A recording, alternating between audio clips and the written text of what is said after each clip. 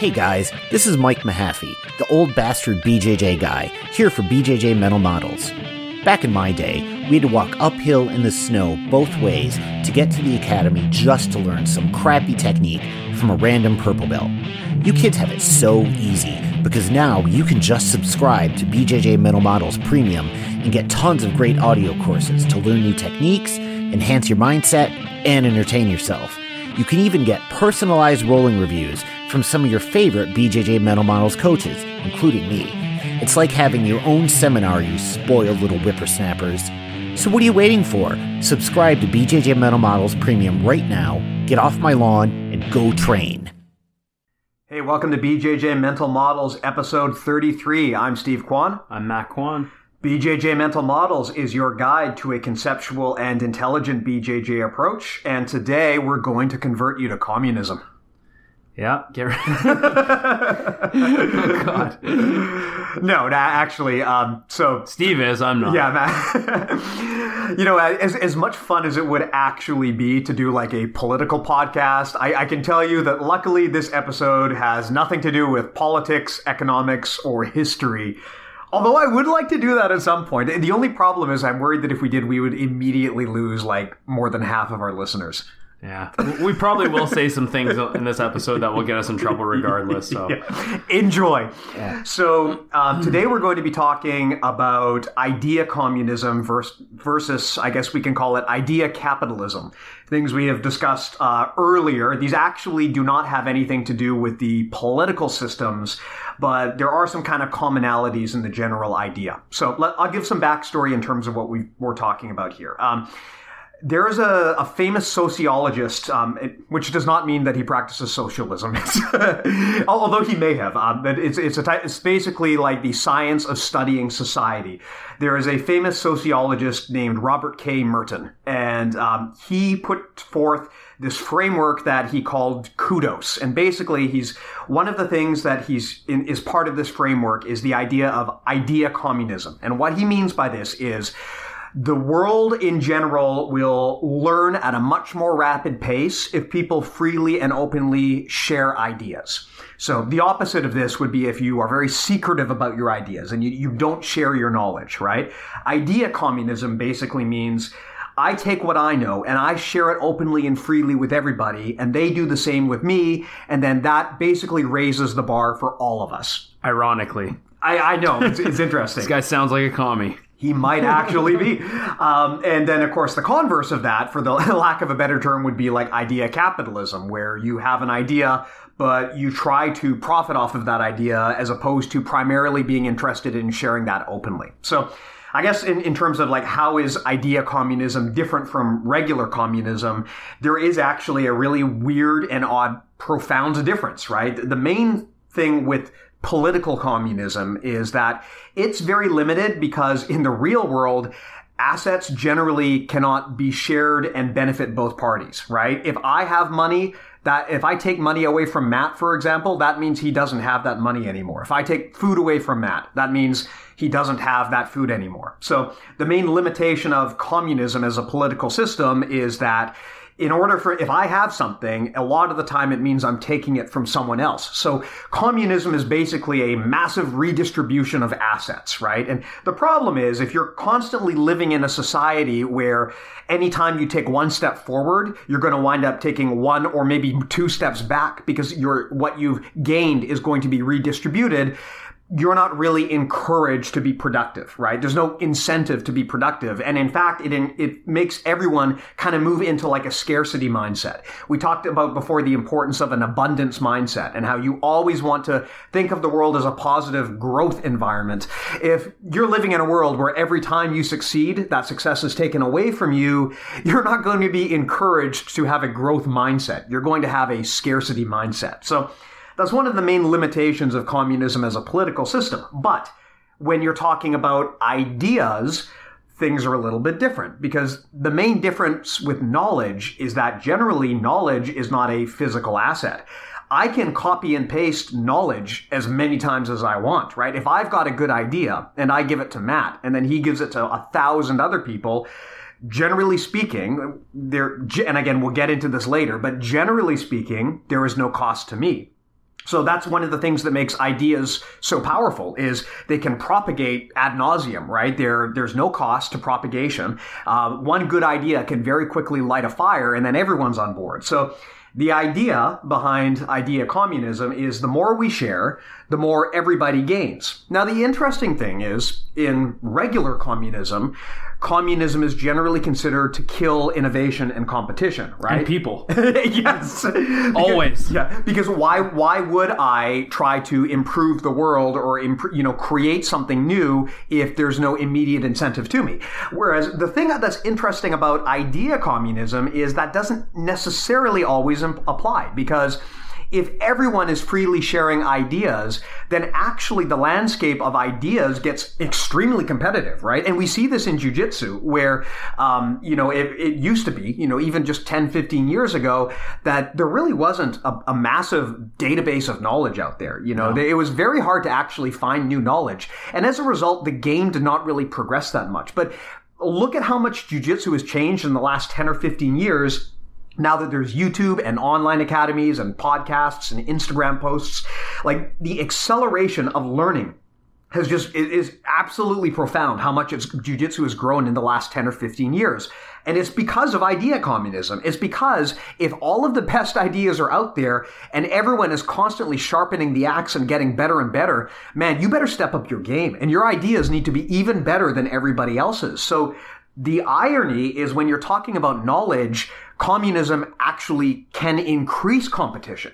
So that's one of the things that's interesting about this. And that's why, when we talk about this, it's important to understand we're not talking about the political system. This just happens to be the name that some guy chose. Perhaps it's unfortunate because it can be confusing, but I can also see why there would be similarities between this and the political system, right? You're basically talking about give everything away for free. But the difference is with physical, like political communism, you're talking about redistribution of wealth on a massive scale, whereas with ideas, there is no redistribution of wealth. It's just pure growth, right? Mm-hmm. Does that make anything to add, Matt? Well, so how would you identify, or how would you describe idea capitalism then? Because to me, the term, and we kind of had a discussion about this before, to me, the term idea capitalism almost resonates with me in terms of free trade. So I almost associate the concept of sharing thoughts to be almost a capitalist comparison and not a communist comparison. Well, that is actually an interesting takeaway, right? There's kind of two ways that you can share your knowledge. One is freely and openly with no expectation of getting something back. But the other is to try to profit off of that. And that's not a dirty thing at all, right? I mean, if you look at the growth of like the tech sector in the last 40, 50 years, that's kind of partially, in large part, due to people trying to profit off of these ideas. But interestingly, not entirely. So in my mind, the difference would be, like, if I've got some sort of massive new idea or knowledge, and I want to give that open freely to the world, and I am not my primary focus is sharing and not profiteering, then, and I don't mean that as a dirty word, in that case, I would say that that's idea communism. But if I have an idea and my first and foremost goal is to use this to benefit myself or my team, I would call that idea capitalism. And now, the interesting thing is, as is often the case in the real world, neither of these is necessarily the right answer all the time, right? And generally speaking, anyone who tells you that something is right 100% of the time, usually that's a person who is not really critically thinking, because very few things in the world are right 100% of the time.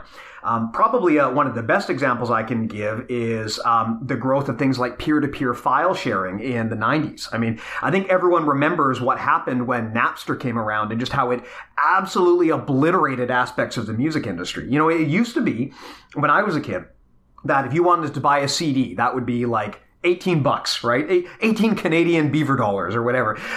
But now, you know, if you want to buy a CD, this is like 20 years later, it's going to be, you know, about $9 or to buy it digitally. Or if you have a streaming service, you don't even pay for it. You just get it with part of your subscription. Think about what that does to a music artist, right? I mean, this is an example of maybe where full idea communism has actually not benefited everybody equally in the same way. Like, As a non-musician, it benefits me. I love the fact that I give Spotify $9 a month and I can have whatever I want, but it probably doesn't benefit the vast majority of musicians out there. So, and is that fair, right? Is it fair to have the entire world benefit from these things except for the people who created the idea? Not really. Exactly. So now, in my opinion, it's not. Well, so that's... And could be part of the reason why music nowadays is... Well, exactly. You've got to really dig to find good music. Yeah, exactly. Like the problem now is that a lot of these things like music, I mean, if you want to be a musician, you're basically doing it as a passion project, because even if you strike it moderately big, the odds of you really taking off, it's pretty slim, right? Now that said, it's not impossible, and things may change. You know, as now that we have things like Patreon and digital distribution, it could get to the point where music is, pun intended, rocking and rolling again at some point, and people are getting rich off of it. But there's no denying that things like digital streaming and peer-to-peer file sharing had a massive impact on the music industry. So the question, then you got to balance these two things, right? On one hand, there's really no argument that if everyone is freely sharing ideas, like, more people are going to benefit than not. But there's also a fair argument that, like, if I create a product that is mostly intellectual and not physical, I should still reasonably be expected to get something out of that if that's what I want, right? I mean, a good example of it, if you want to actually hear a really good example of this, if you have Audible, there's a book on there. It's a really short one. It's like 3 or 4 hours. It's called The Butterfly Effect by John Ronson. And what it talks about is it is kind of like a documentary style book, and it talks about the impact that Pornhub had on basically the day-to-day lives of people actually making porn. Never heard of it. Never heard of it. Yeah, as married fathers, Matt and I have of course never heard of this product or service. But what's interesting, though, is, of course, this company basically created this, like, free streaming porn service. And so this guy goes and he interviews, like, all of these porn stars down in Florida and stuff. And they're just getting, like, destroyed. They're getting railed. Yeah. They're getting absolutely screwed. And in multiple senses of the word, these people are getting destroyed, right? Like, they are, basically, they can't make any money anymore. So this is an example of where, you know, maybe when you create something and it's given away for free, it's like, sure, maybe this quote unquote benefits a lot of people, but at the end of the day, it has massive short-term impact on the people directly involved in the product. So how do you balance that? Now, in countries like Canada and the US, we have things like intellectual, like property law, we have copyright law, trademark law. So you have some degree of ability to control how you have, like, some recourse if someone is stealing your stuff. It's hard to actually enforce sometimes, but there are ways to do it. But the thing is, even with things like patents, for example, if you patent something, after so many years, the patent automatically expires and then it becomes free. So even the American government, one of the greatest capitalist countries in the world, even they have idea communism baked into their system. Because the idea is, Matt, like, if you patent a miracle drug or something, you've got, like, I don't remember the number, but it's like 20, 30 something years where you have full exclusive ownership of it. And you can do whatever you want with it. So you can make tons and tons of money, but there is a limit. Like, after some point, it becomes open season, and then anyone can jump in and use that knowledge. And that's why you get things like knockoff pharmaceuticals and generic brands, because after the patent expires, then it becomes public domain. So the US government has this clever way of balancing capitalism versus communism when it comes to ideas. You get that runway of profit. And I mean, let's be honest, you can make a lot of money in 30 years, right? But then at the end of the day, it becomes open to the public. Mm-hmm. And that's good because prices could go down and other people can find cheaper ways, more efficient. Well, that's the thing, right? Because yes, you want to incentivize people to do things like create these incredible drugs, but at the end of the day, if a company creates it and then they have a stranglehold on that drug for infinity, right? Then it doesn't eventually it gets to the point where they're no longer encouraged to be competitive because they can just rely on the fact that they own the patent. Whereas the fact that the patent basically expires after a few years, it forces other companies to get competitive. It forces them to be competitive because suddenly they've got competition now. They no longer own that exclusively and costs are going to go down. So the moral of the story is that extremes are generally not a good thing. Like, you want to take the good and the bad of both of these systems. Mm-hmm. And in most like developed countries, you see a combination approach where you have idea capitalism, where there is a short-term incentive for people to monetize their ideas. but then you have a long-term path where things can be kind of shared openly and freely.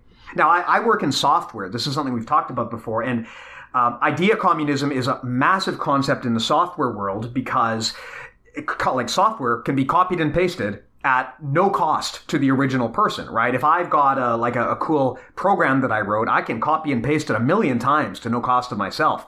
And that's part of the reason why it's been so hard to convince people that piracy is a bad thing, right? Because if I make a movie and you get a free copy of that movie, is that really the same as stealing? It's like, no, the movie industry would like you to think it's stealing, but it's not really. It's not good. Like, piracy is not a good thing for the economy, but it's not the same as stealing, right? You're making a copy with no harm to the original person. Mm-hmm. So theoretically, I might be taking away your possible profits that you might have made, but you can't really prove or guarantee that, right?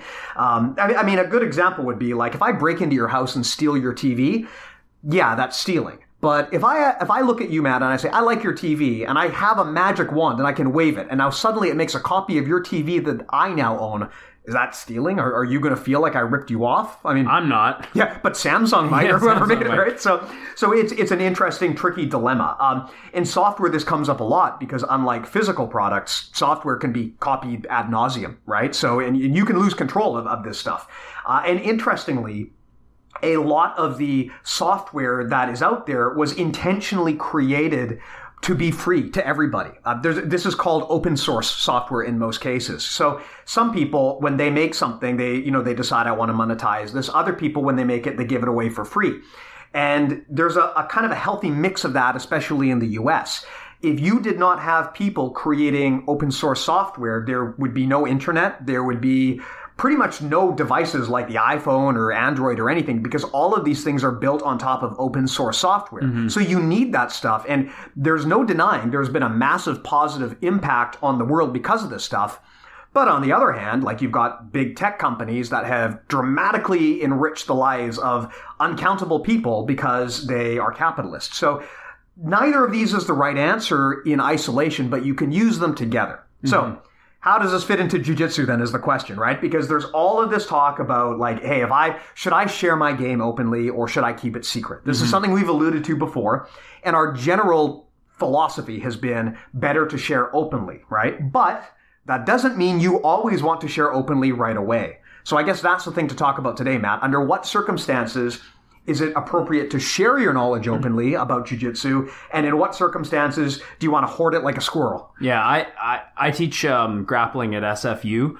Simon Fraser University. And there's one of the guys, last time I went there to teach, he asked me what I thought about coaches who withhold techniques for people who aren't students. And I thought it was kind of an obvious answer, but I guess from his point of view, maybe not so obvious as he's a lower rank.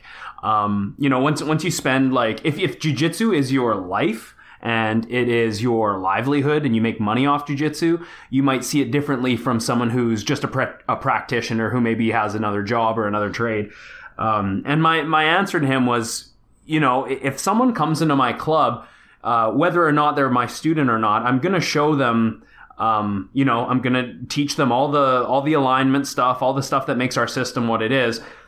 Does that mean that in that one drop-in session, I'm going to show them every detail or my best, my best details for leg locks or whatever? Probably not. And it just might not be able to be possible that I show them everything. If they ask, and then it comes down to the question of like, what if they have questions for you? Will you answer their questions? I mean, I think it's fair for an instructor to answer visitors' questions, in full. But if it's, let's say you're starting to now occupy the instructor's time, like, 10, 15 minutes, I think it's time now that it's justified to ask for a private lesson as opposed to just essentially just mooching off all the information. So I'm one of the more as I was becoming an instructor, I was one of the more open instructors that I could think of who would share knowledge and information, even to out of other visitors to my club. But now definitely I see myself as a bit more conservative when it comes to my techniques. When I have, let's say, someone from another school who drops in, I might have information that could be a breakthrough for this person, but I know that if I give it to them, I'm conflicted because now their school has it at virtually no cost. And it was something that took me or my coaches a long time to develop. So it's a moral conflict I want to share, but at the same time, I don't want to give someone a really competitive edge, giving them something when, not necessarily because I feel like they're going to defeat me or my students in competition, but more because morally, I think it is worth value. Yeah. I think that's really where it comes from. It's not like I was a lot more free to share earlier on as I was coming up through the ranks, and I wanted, I would do a lot more posts about techniques that I'm doing. Now that I'm a black belt, I very rarely post techniques, and there's a reason for that. It's not because I'm trying to withhold information and keep my guys in an advantage compared to other students, but it's more so because, there is a cost associated with this knowledge. And I feel that it is worth something, and to not want something in return does devalue it on some level. So morally, that's sort of because jiu-jitsu is how I survive. Now I feel that it is, it's more justified to ask for, some kind of compensation. Yeah, this is an interesting one because on one hand, you want to put something out there so that everyone knows how good you are. But on the other hand, you have to understand that your time and your knowledge has value. And if you give away, it's very easy for people to undervalue knowledge. This is as a knowledge worker, this is a problem that I deal with a lot because you see this a lot in software, right? Like if you want a car, Matt, you're never going to go to a car dealership and say, I think you should give me that car for free. Or, hey, you want $16,000 for that car? I think it's worth $100. Like, you're never going to have that conversation because there's a physical thing in front of you and you know the effort. But if someone builds like a piece of software and you ask for $400 for it, people don't have a point of reference and they'll think that's insane. Why would I pay that much for software? That's a ripoff, right? And it's the same thing with when you're sharing ideas or training or knowledge. Some people have a hard time understanding how much this stuff is actually worth, right? Yeah. It's very hard to put a dollar figure on something that doesn't have a cost of goods. Exactly. Like if I'm making posters, there was a cost I had to put in to make that stuff, and that's got to be factored into the price. But if I'm giving you a game plan that took me 12 years of my life to create, how do you put a dollar figure on that? Yeah. And it doesn't, because there's no physical thing, you kind of see, it kind of feels to a lot of people like you should just be able to ask and get that for free, right? Yeah, especially I feel because like now, like you mentioned at the top of the show, we talked about like how YouTube and all these different resources that are so readily available now, and YouTube is a free resource. So, like I think a lot of people nowadays are used to getting things for free. Yeah. And they kind of have lost the concept of value of knowledge or what have you, because there is so much out there on the internet that you can view and learn for free. They think, well, why, if I'm going to go do a private with Matt, is this really worth the amount of money it costs? Or if I'm going to, get an instructional or whatever, is it really worth the money it costs? And we kind of get numb to the fact that people do make their living off of this and that it is worth something, and that it, like you said, it might take over a decade.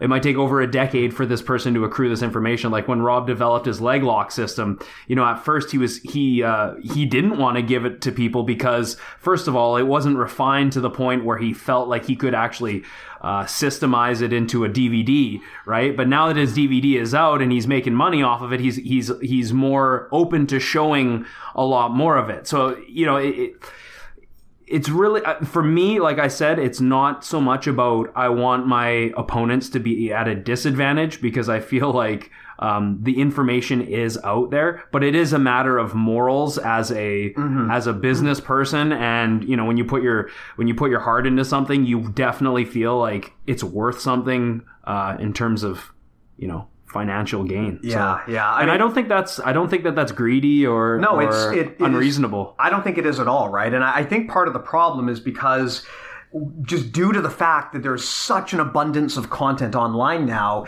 it's created this expectation that things should be cheap or even free in a lot of cases, right? And that's up to the creator. If a creator wants to give things away for free, that's up to them. But if someone thinks that the content has value and they want to charge for that, I think that we kind of have moved away from understanding the importance of people's expertise and the value of it. Like we do this podcast for free because that's how we want to do it, right? I mean, and I'm perfectly happy to have as many people listen to this as they want. But, you know, if I did actually want to do this as a full-time job, it would be hard, right? It's very hard to make money off of an endeavor like this. So if this were an idea capitalistic venture, it would not be a profitable one. So, I mean, a good example, you know, you talked about how just everyone wants something for free and there's so much stuff out there. Especially fighters. Yeah, that's true. I remember when we were kids, like, you remember how much video games used to cost when we were kids? They were like $70, $80 or so. I remember there was a game for the Sega Genesis. I think it was called Virtual Racing, and it was like one of the first 3D games that was out there, and it was like $120.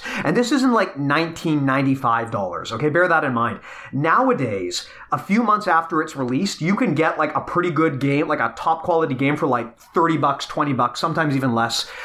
That's insane, right? And also bear in mind, like the budget for some of these games now is like hundreds of millions of dollars, maybe even billions of dollars.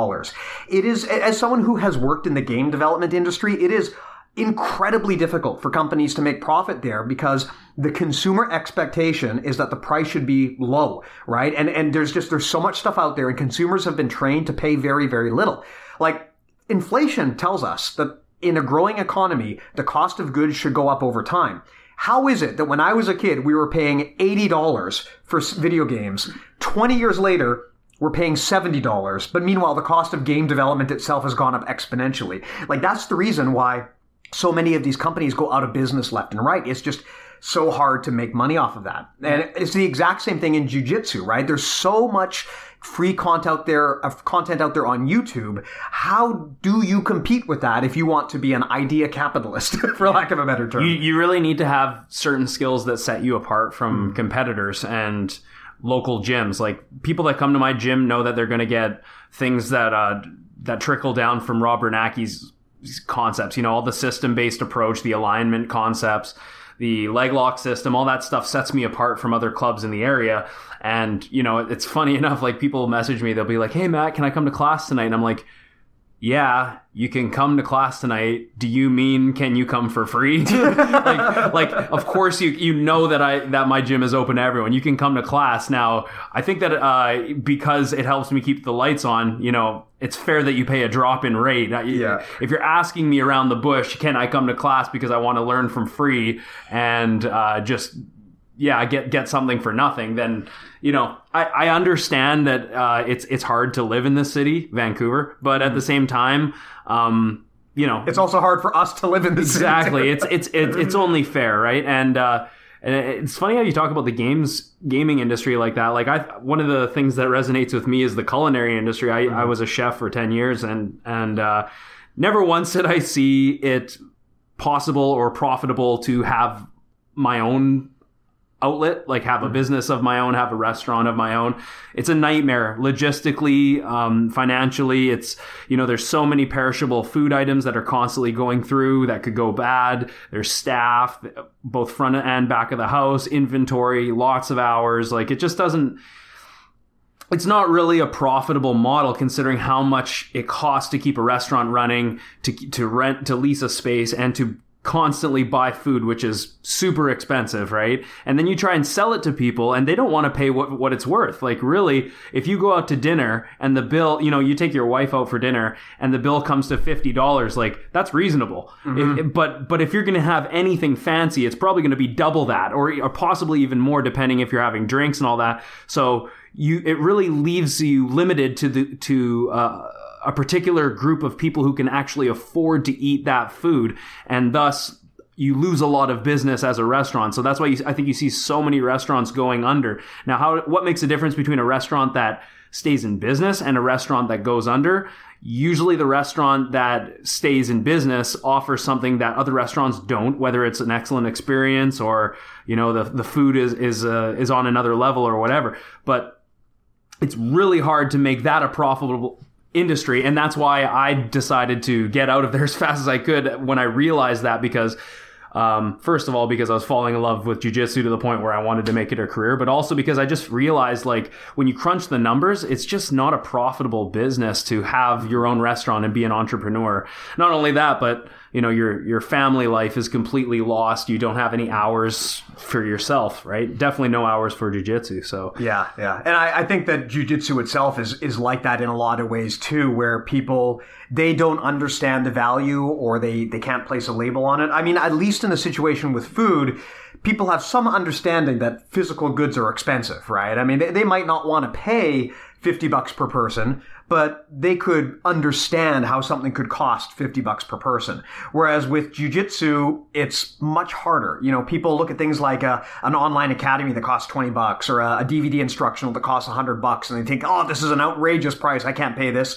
But like, think about a DVD for $20 would be stupidly cheap. Yeah, like think about the amount of time that that someone had to put in, not just to create the DVD or the instructional itself, but also to accrue the decade plus worth of experience that's required to be in a position where you can even provide that knowledge. It's very hard for people to put a dollar figure on that mentally. And again, when there's so much free stuff out there, I don't know if we really want to talk too much about this in BJJ mental models, because it's not really something related to jiu-jitsu. But in the business world, there's a mental model called the race to the bottom. And basically this is where there's such a glut of competition out there that things get so competitive that people basically devalue their own product to the point where they're not making money anymore. Yeah. Like, probably the best example, go on like the App Store or something, and if something is worth like $3 on the App Store, you'll see people leaving 1-star reviews and saying, this is a ripoff, $3 is ludicrous. Like, do you know how much I want work it for free? Do you know how much work it is to build a piece of software like that? It is a ton of work. And we live in a world now where a one-time payment of $3 is considered excessive. That is a race to the bottom. And we kind of see that in jiu-jitsu as well, I worry, where it's going to get progressively more and more difficult for people to really make money online because they're just so used to getting stuff for free. Yeah. And especially if you own a school, you know, you might, the worst thing that I think I could do would be to resort to cheesy salesman tactics. Mm-hmm. Luckily, Rob's my coach, and I see how he runs an academy based on standards and, you know, the integrity of the art and whatever. So that's kind of, I think, a more passion-based business model that is successful by osmosis just through passion. But someone who, you know, starts charging for, you know, testing, stripes, things like that, really volume over quantity over quality, things like this, and it's everywhere. So really, what's going to make you a successful businessman is having a portfolio, ideally like a competition record, you know, having an understanding of a deep understanding of jiu-jitsu, and also an understanding that, you know, that instruction is a very valuable aspect of having a business. Not just being good at jiu-jitsu, but being able to make those around you good as well is a really important aspect for business owners. And just another shameless plug for those of you that like things for free. Stefan Kesting right now on Grapple Arts, he just posted something on Facebook a few weeks ago about how if you make yourself an organ donor, say you pass away or whatever, and you allow your body to your organs to be used for research or whatever, he will give you a free instructional of your choice on grapplearts.com. So kind of a cool thing, but you know, it's basically a free instructional. Assume you don't mind a student playing with your spleen when you're gone, and then that way you can get my instructional for free. So definitely check that out if it's something that interests you. Good plug. Yeah. You probably just give up your heart and soul. You probably just lost a bunch of sales. That's okay. Yeah. So, I mean, interestingly, though, you know, you were on the topic of how hard it can be to make money off of this. One of the things that I learned is, you know, when you're looking for customers, you don't want to do business with cheap people if you can avoid it. You know, we talked about this on the instructor series, but if you're trying to get money out of people who want to nickel and dime you at every single step, it's just not going to be worth it. You want to do business with people who understand the value of things, and you want to educate them on the value of the services that you provide and why it's worth that. Yes. This comes down to... This happens to me all the time. Yeah. It's just not worth spending all of your time trying to negotiate with people who have a scarcity mindset, because they're not concerned about growth. They're not concerned about buying something to grow themselves. They're concerned about managing their losses and not losing money, right? So it's very, very important when you're targeting something, if you want to make money off of an idea, don't play this race to the bottom game. You want to make sure that you come up with a strategy for teaching and educating people on the value of your material. And if someone just isn't going to hear it, they're not a good customer for you. It's funny, like my business, I actually just had our 4th year anniversary of our school being open. And I remember at the beginning, I would get anyone in that door. Like anyone comes in, please, like I'm going to sign you up. Oh, can you cut me? Sure. Okay. I'll work with you, whatever. And I was more flexible, but like now that I have a business that's actually doing really well, it's funny. Like I'll get people in, they're going to go unnamed right now, but I used to train with them back in the day, and they come up to me and they're thinking about joining my school, and they're like, can you cut me a price? Like, we used to know each other back in the day. I'm thinking to myself, like, it's like if they used to know you, wouldn't they want you to succeed and be happy? Well, not only make a living. Not only that, but it's like, where were you when I started my business? Yeah, like you weren't there helping me then, and now you want something at a discount price, literally because I quote know you. Like I'm not even. We're not even friends. We're just acquaintances, and this person is trying to basically devalue my livelihood, right? Mm-hmm. It's like I've put a lot into this, and then so what I said was, hey, this is the price, and this is why this is the price. Is because you're not going to get this training somewhere else. Mm-hmm. This is what sets us apart. This is a value. And this is what it's worth. And sometimes as a business owner, you kind of have to have those uncomfortable, stern conversations. And like I said, it comes down to morals and ethics, and to being true to myself. If you constantly are devaluing your tuition to students because you're trying to get people in the door, you're probably not filling your school with the type of people that are, like you said, the best for you. You're investing in people that have a scarcity mindset, and that could cause you headaches down the road when it comes time to collect fees, or people just. I found people that have that mindset tend to be a little bit more flaky and a little bit more difficult to actually have in the room. Yeah, I used to work. I used to do a lot of contracting, and I remember like.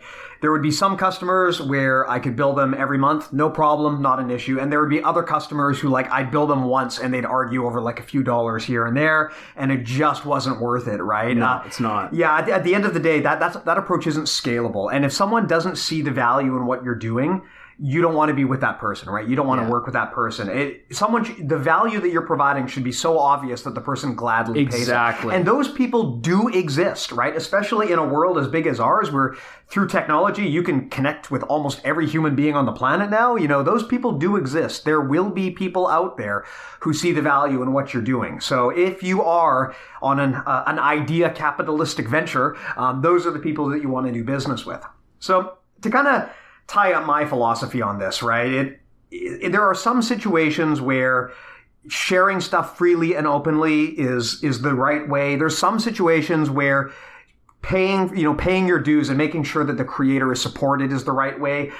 Which the right answer comes down to, what does the person who created the idea want from it, right? That to me is the one thing that determines what the answer should be. Like in the case of this podcast, right? We openly and freely give this away for free. We have no expectation of ever making any money off of this. This is value that we want to give back to the community. Though it would be nice. It would be nice. not that we have advertised any way that you can give money to us, but it would be good for you to start feeling guilty right now. And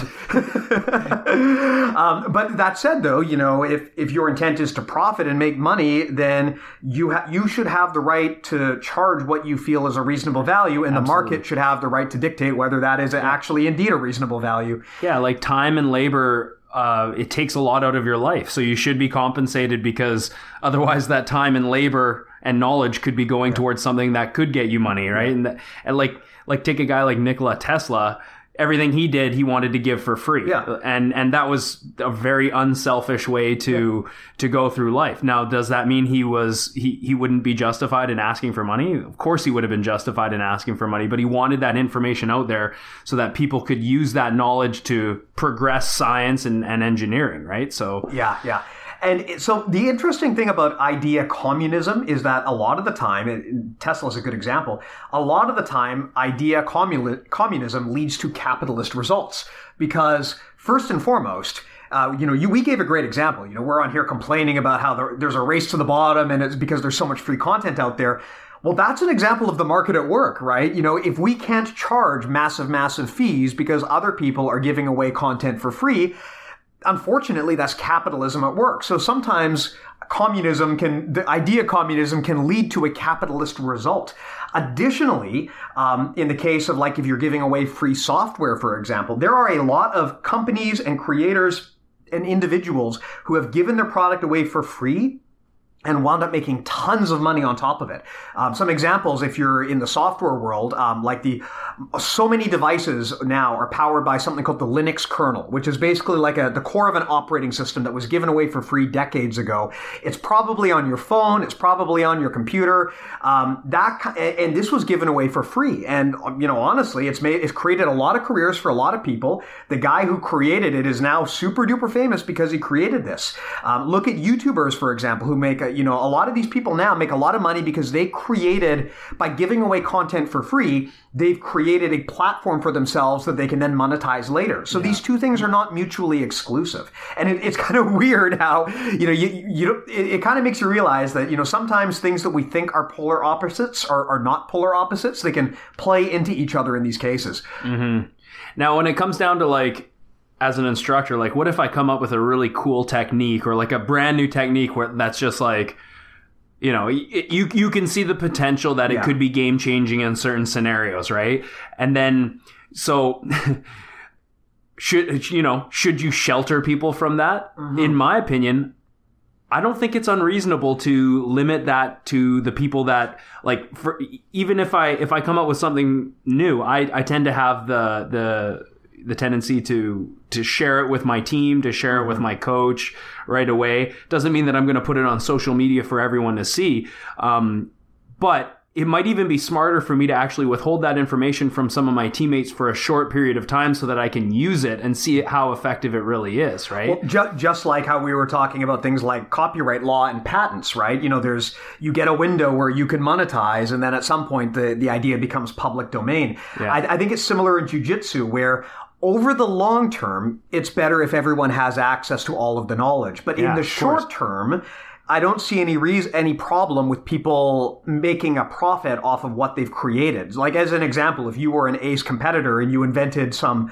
crazy new killer guard, I think it's reasonable that rather than just putting it up on Instagram, you just go out there and obliterate everybody in tournaments for a while, get your wins out of that. And then once everyone kind of knows what you're doing from there, then you can release your instructional, right? I think that it's a similar approach where it's okay for the short term to get some benefit out of your idea. But the reality is, in a world like today, it is going to get out there eventually. So it's probably in your best interests, once that happens, to take the lead on that conversation and become the expert and share that knowledge freely. Yeah, and not only maybe withholding it from your team a little bit so you can play with it. Eventually they're going to be like, what are you doing? This is you're doing something totally different. I want to know what it is.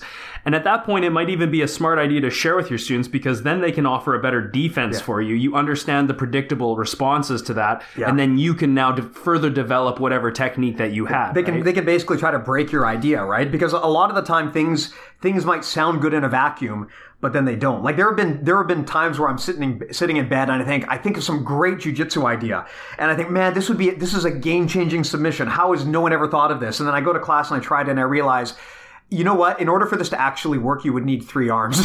Have you ever had that where you think of something in your mind, but then when you try it, you realize, actually, this doesn't work at all. Yeah, it was better in theory. But... Yeah. So, I mean, it's an interesting thing, and there is no right answer, but I I hope that kind of puts into context the spectrum of like when to share your ideas versus when to keep them to yourself.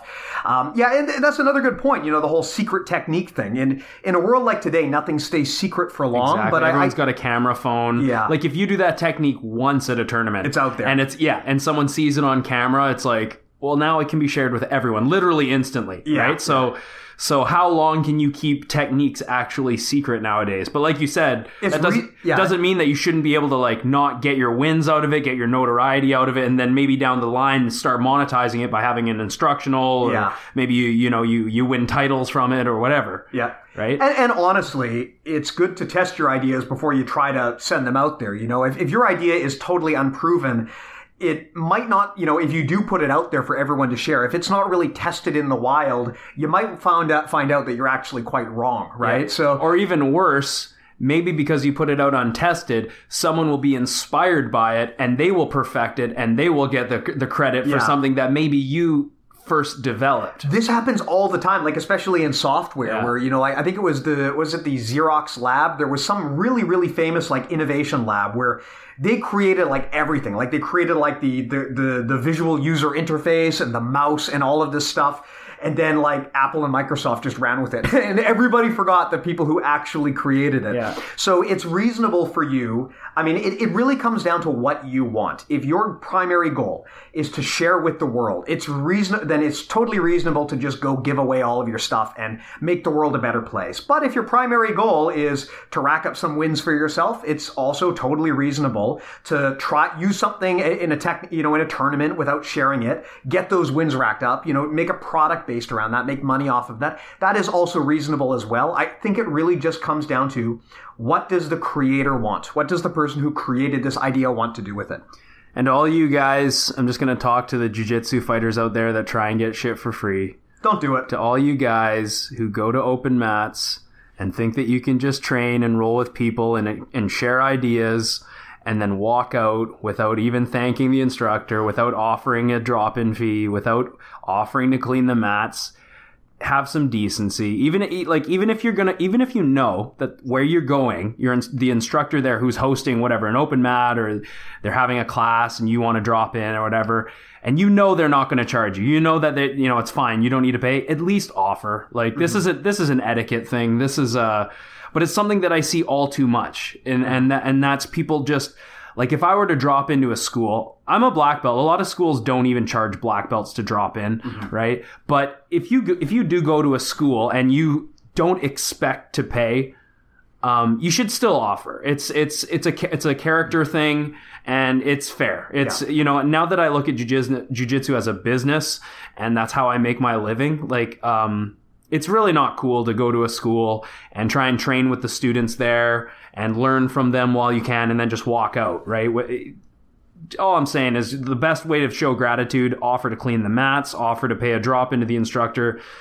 This is common sense, but amazing how many people don't even have this concept. Yeah. And I mean, yes, I know that, a lot of people will say, I can't afford it. And maybe that's true. But number one, you being poor doesn't mean that I also need to be poor. and number two, the other thing to bear in mind is that even if you don't actually have money, there's other ways that you can compensate. Clean people, the right? mats. You can clean the mats. You can offer a skill swap. We talked about that on the instructor series of episodes. You can, maybe for some places they'll even be happy if you just give them a nice shout out on social media, right? Yeah, there's always something that you can do to provide value, and it's not always in the form of money. And if you can't offer any of those things, you're pretty unskilled and pretty useless. Don't come in. If you have no useful skills in life, I don't know what to tell you. Yeah, you've already screwed yourself, and you probably should have spent time in your 20s accruing skills instead of partying and traveling.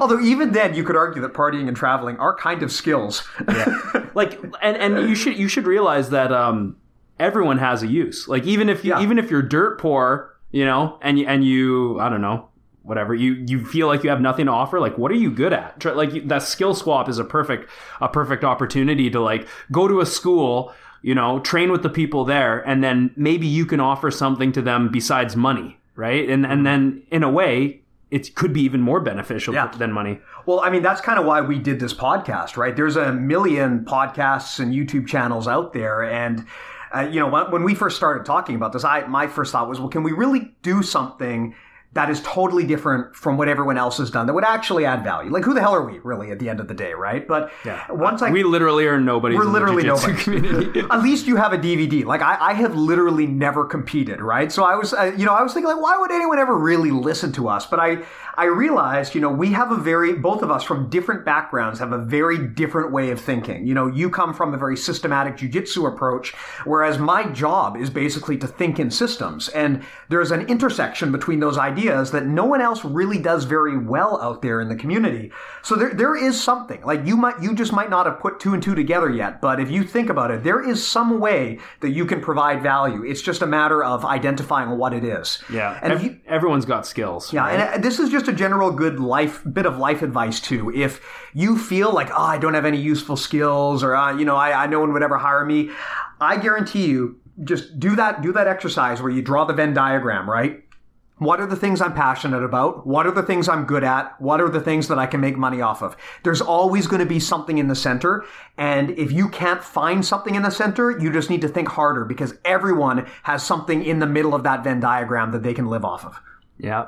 I mean, you could go listen to the Matt Burn podcast with Hinger and Keenan, but... Yeah, if you want to listen to, like, a guy who's, like, quote-unquote actually, like, good at jiu-jitsu, if that's your priority, then go for it. But if you want to listen to just, like, two idiots from Canada just talk about mental models and stuff, then you want to stay here. They're not talking about mental... They're talking about Teslas. They actually don't even talk about anything technical. It's literally just two of them chatting, but I find it super interesting hearing two I think Hinger is actually, I don't think Keenan is a world champion, but obviously they're both super decorated jiu-jitsu personalities, and I find it really interesting to just listen to their podcast.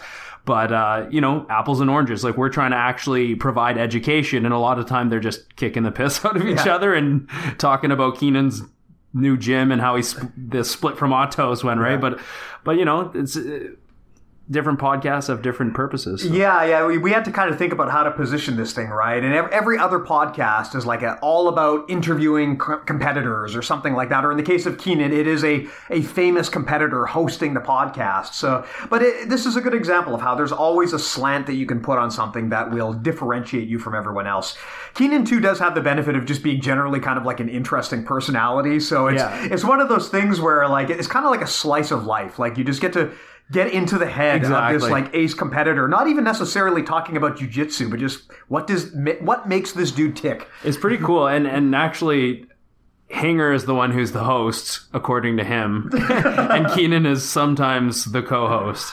But yeah, it is a funny dynamic, guys. Definitely, I recommend checking out the Matt Burn podcast, obviously, as well as the BJJ Mental Models podcast. Yeah. It might have... Matt Burn, actually, by the time this goes live, might have been out for a while. But as of this recording, it's relatively new, and I've only heard good things about it. So go for it. It's interesting. Cool. So just to recap what we talked about today, 4 main mental models. A lot of them are relatively new to us, that we haven't really spoken about them before. One of them, of course, idea communism, the idea theorized by Robert Merton, basically saying that the world as a whole will benefit if everyone shares knowledge openly and equally. And this has been actually panned out. I mean, unlike political communism, this actually kind of does work. Just look at the history of, like, tech, and you see it in action. And it didn't end in starvation and genocide. Yeah, I know. It's totally different. Idea capitalism, though, on the other hand, this is the other slant, right? You do have the right to make money off of your work, and there is a middle ground between the two. These two things can also play in tandem. You can have kind of a hybrid system. So on one hand, if you want to make free stuff, go for it. But on the other hand, if you want to, if someone wants to charge you for the value of their time, that's a reasonable expectation as well. We talked about the abundance mindset again, or the opposite of that being the scarcity mindset. You want to live in a world where you're looking for growth. You want to always ask yourself, how can I be bigger? How can I make things better? How can I make things more abundant? But what you don't want is a situation where you have a scarcity mindset and you're basically thinking, how can I hoard and save the little that I have? Especially as a business owner, I found that any money that I make, I try and put back into my business, and as a result, you only get more business. So yeah, it's crazy. Way better. It's crazy because political communism is about a scarcity mindset, but idea communism is about an abundance mindset. So it's very weird how they're different. And we also talked about the race to the bottom, which is just the theory that when when the market is super, super competitive, sometimes people compete so hard that they actually put themselves out of business by charging too little for the value of their time. Yeah. Cool. So I've got a question, Matt. I thought this one, we haven't talked about this one before the show, so this is going to be a new one to you. Oh God, is this an ambush? No, this is an interesting one. Okay. This is not some guy just shitting on you, Matt. Okay. Okay. By the way, if anyone ever wants to just like completely shit on Matt and challenge him, just send it to me in private and I'll take care of it. I'll just ambush him. Or you could just go on Reddit and talk shit about my instructional. Yeah, he'll be there in 5 minutes. I will be there. I'm always there. Okay. Can we pause it? I need to take a quick piss. Matt has to go to the bathroom. I'm not going to cut this out, but I will pause it. So we're back from the bathroom. How did it go, Matt? Well, oddly enough, whenever our parents go to the cabin, they turn the water off, so I can't flush the toilet. Yeah, we're going to talk about this. I'm not going to edit this out. Luckily, it's only I only took number one, but God. Yeah, so we've you know what? Let's talk about this. They'll appreciate this. So we mentioned before that just to get the peace and quiet because we both got kids, we kind of go to like a DMZ when we're recording. We tend to go to our folks' house and we find like a quiet room and we just record. They're currently out of town, and my dad's got this like weird obsession where whenever he like leaves the house, he's got to like lock the doors and turn off the power and like set the alarm and turn off the water to the house. Even if he's like going to the store, sometimes he'll do this. Like turn the water off when he goes to the store. Well, that's maybe a bit much. But they're like out of town for like one night, 2 nights. But yeah. 2 nights. But I guess presumably he's worried that like during that time the temperature is going to drop from like 31 degrees Celsius to freezing, and then the boiler is going to blow and the house is going to flood. If that even happens. Yeah, so he's turned off the water, so now we can't flush the toilets. This is one of the weird idiosyncrasies of our family. Now you got pee in a toilet. Yeah, so they're going to come home and they're going to find a surprise, and hopefully this will be a learning lesson for them. Anyway, back to BJJ Mental Models. So I got an interesting question, and this was actually, I think, a really cool one. So the guy says, "Hey guys, brilliant show, and thank you for the great everything." That's not part of the question. I just wanted to make sure that gets said for the record. The question was, for reasons I won't get into, I ghosted my first school after being there for 2.5 years to join a better team. Do you think it's low or dirty to do so? I really don't want to go into any explanations of why I feel disappointed in my expectations with my previous professor, but since I know our paths will eventually cross here in the BJJ community, I kind of want to avoid that awkwardness also. I'm totally at a loss for the appropriate thing to do here. But he already left. Yes, he already left. So basically he's asking, was that an okay thing to do, or should he have kind of like gone to his instructor and settled it in person, or is it okay to basically ghost to school? So he just, when he says ghosted, he means he left without having a conversation. Yeah, basically he was like a bad Tinder date where he just kind of disappeared and no one ever heard from him again. I mean, really, it's not the worst thing in the world. And we have no idea sort of the circumstances surrounding the event.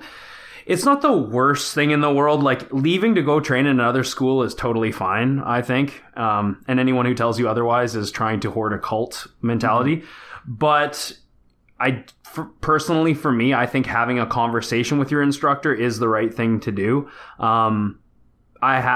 Anyone who would leave my club and go train somewhere else, I would appreciate, as the head instructor, at least a conversation.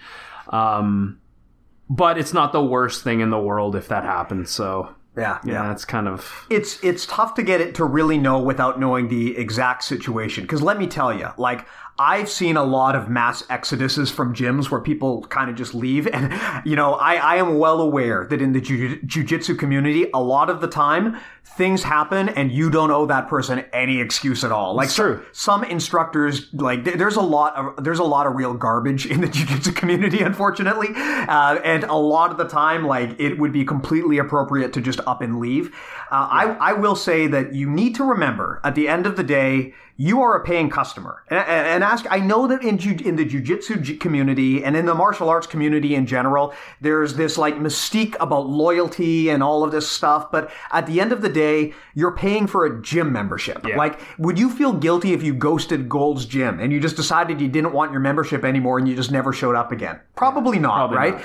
I don't think you should necessarily feel any more guilty here than you would there. Now, that said, there's circumstances involved. Yeah, in an ideal world, it would be nice to go and have a talk to the instructor and say, hey, I'm leaving. And if they want to know why, it would be nice to have a professional conversation and tell them.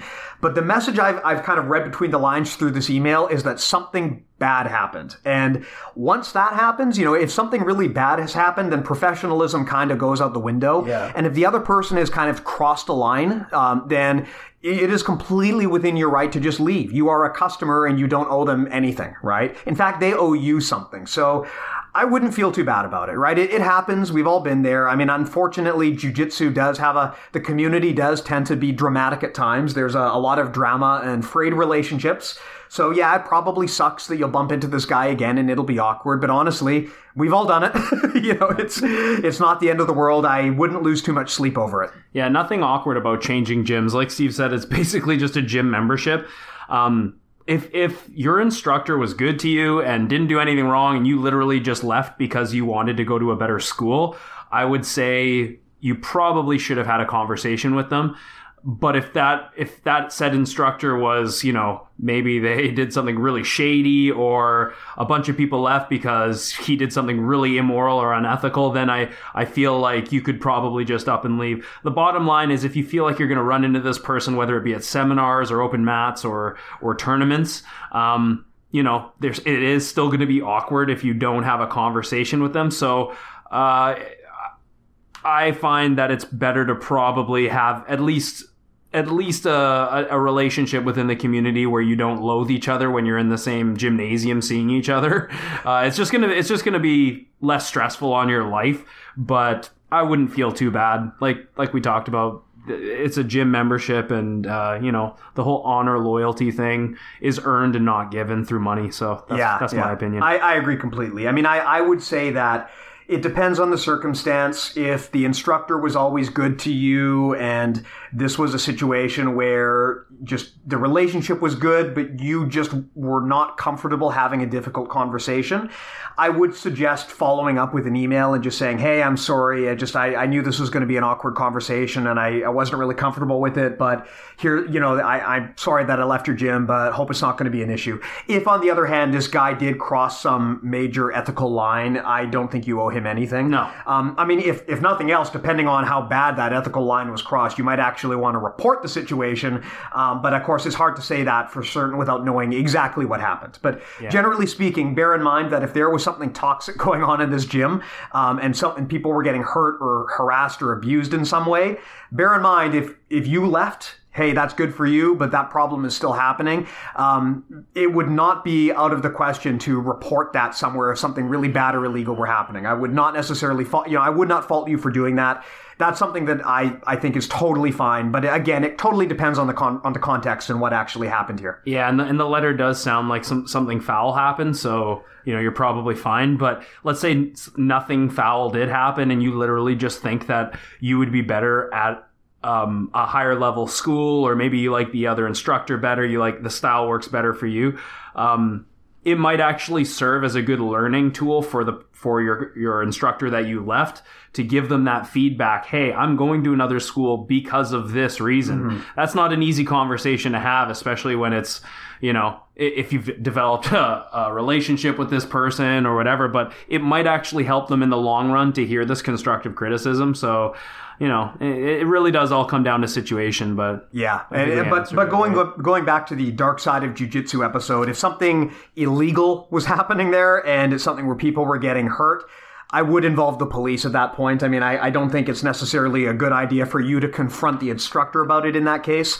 But if people are going to get hurt because of some sort of actions that happened there, I would definitely involve the police. But of course, again, it all comes down to the situation and what actually happened, right? So only the person who sent this question knows. Hopefully this gives them some options and some idea about how to proceed. Also, if you're a member at a gym and you notice that there's a mass exodus or there's several people that just happen to leave, and maybe you're not in the loop, or you're just like a brand new person who doesn't really know what's going on, that should also be a red flag. And I would tend to learn more about it and then make a decision based on that, because there could be some really horrible things going on behind the scenes, and because of who you are, you might be blind to all of it. So, if you see things like mass exoduses from certain schools, that could be a red flag to definitely, you don't want to be at risk for something or be associated with something that's negative. That's a really, really good point. A lot of the time when you're junior or you're new to a gym, you don't necessarily know what's going on behind the scenes. And unfortunately,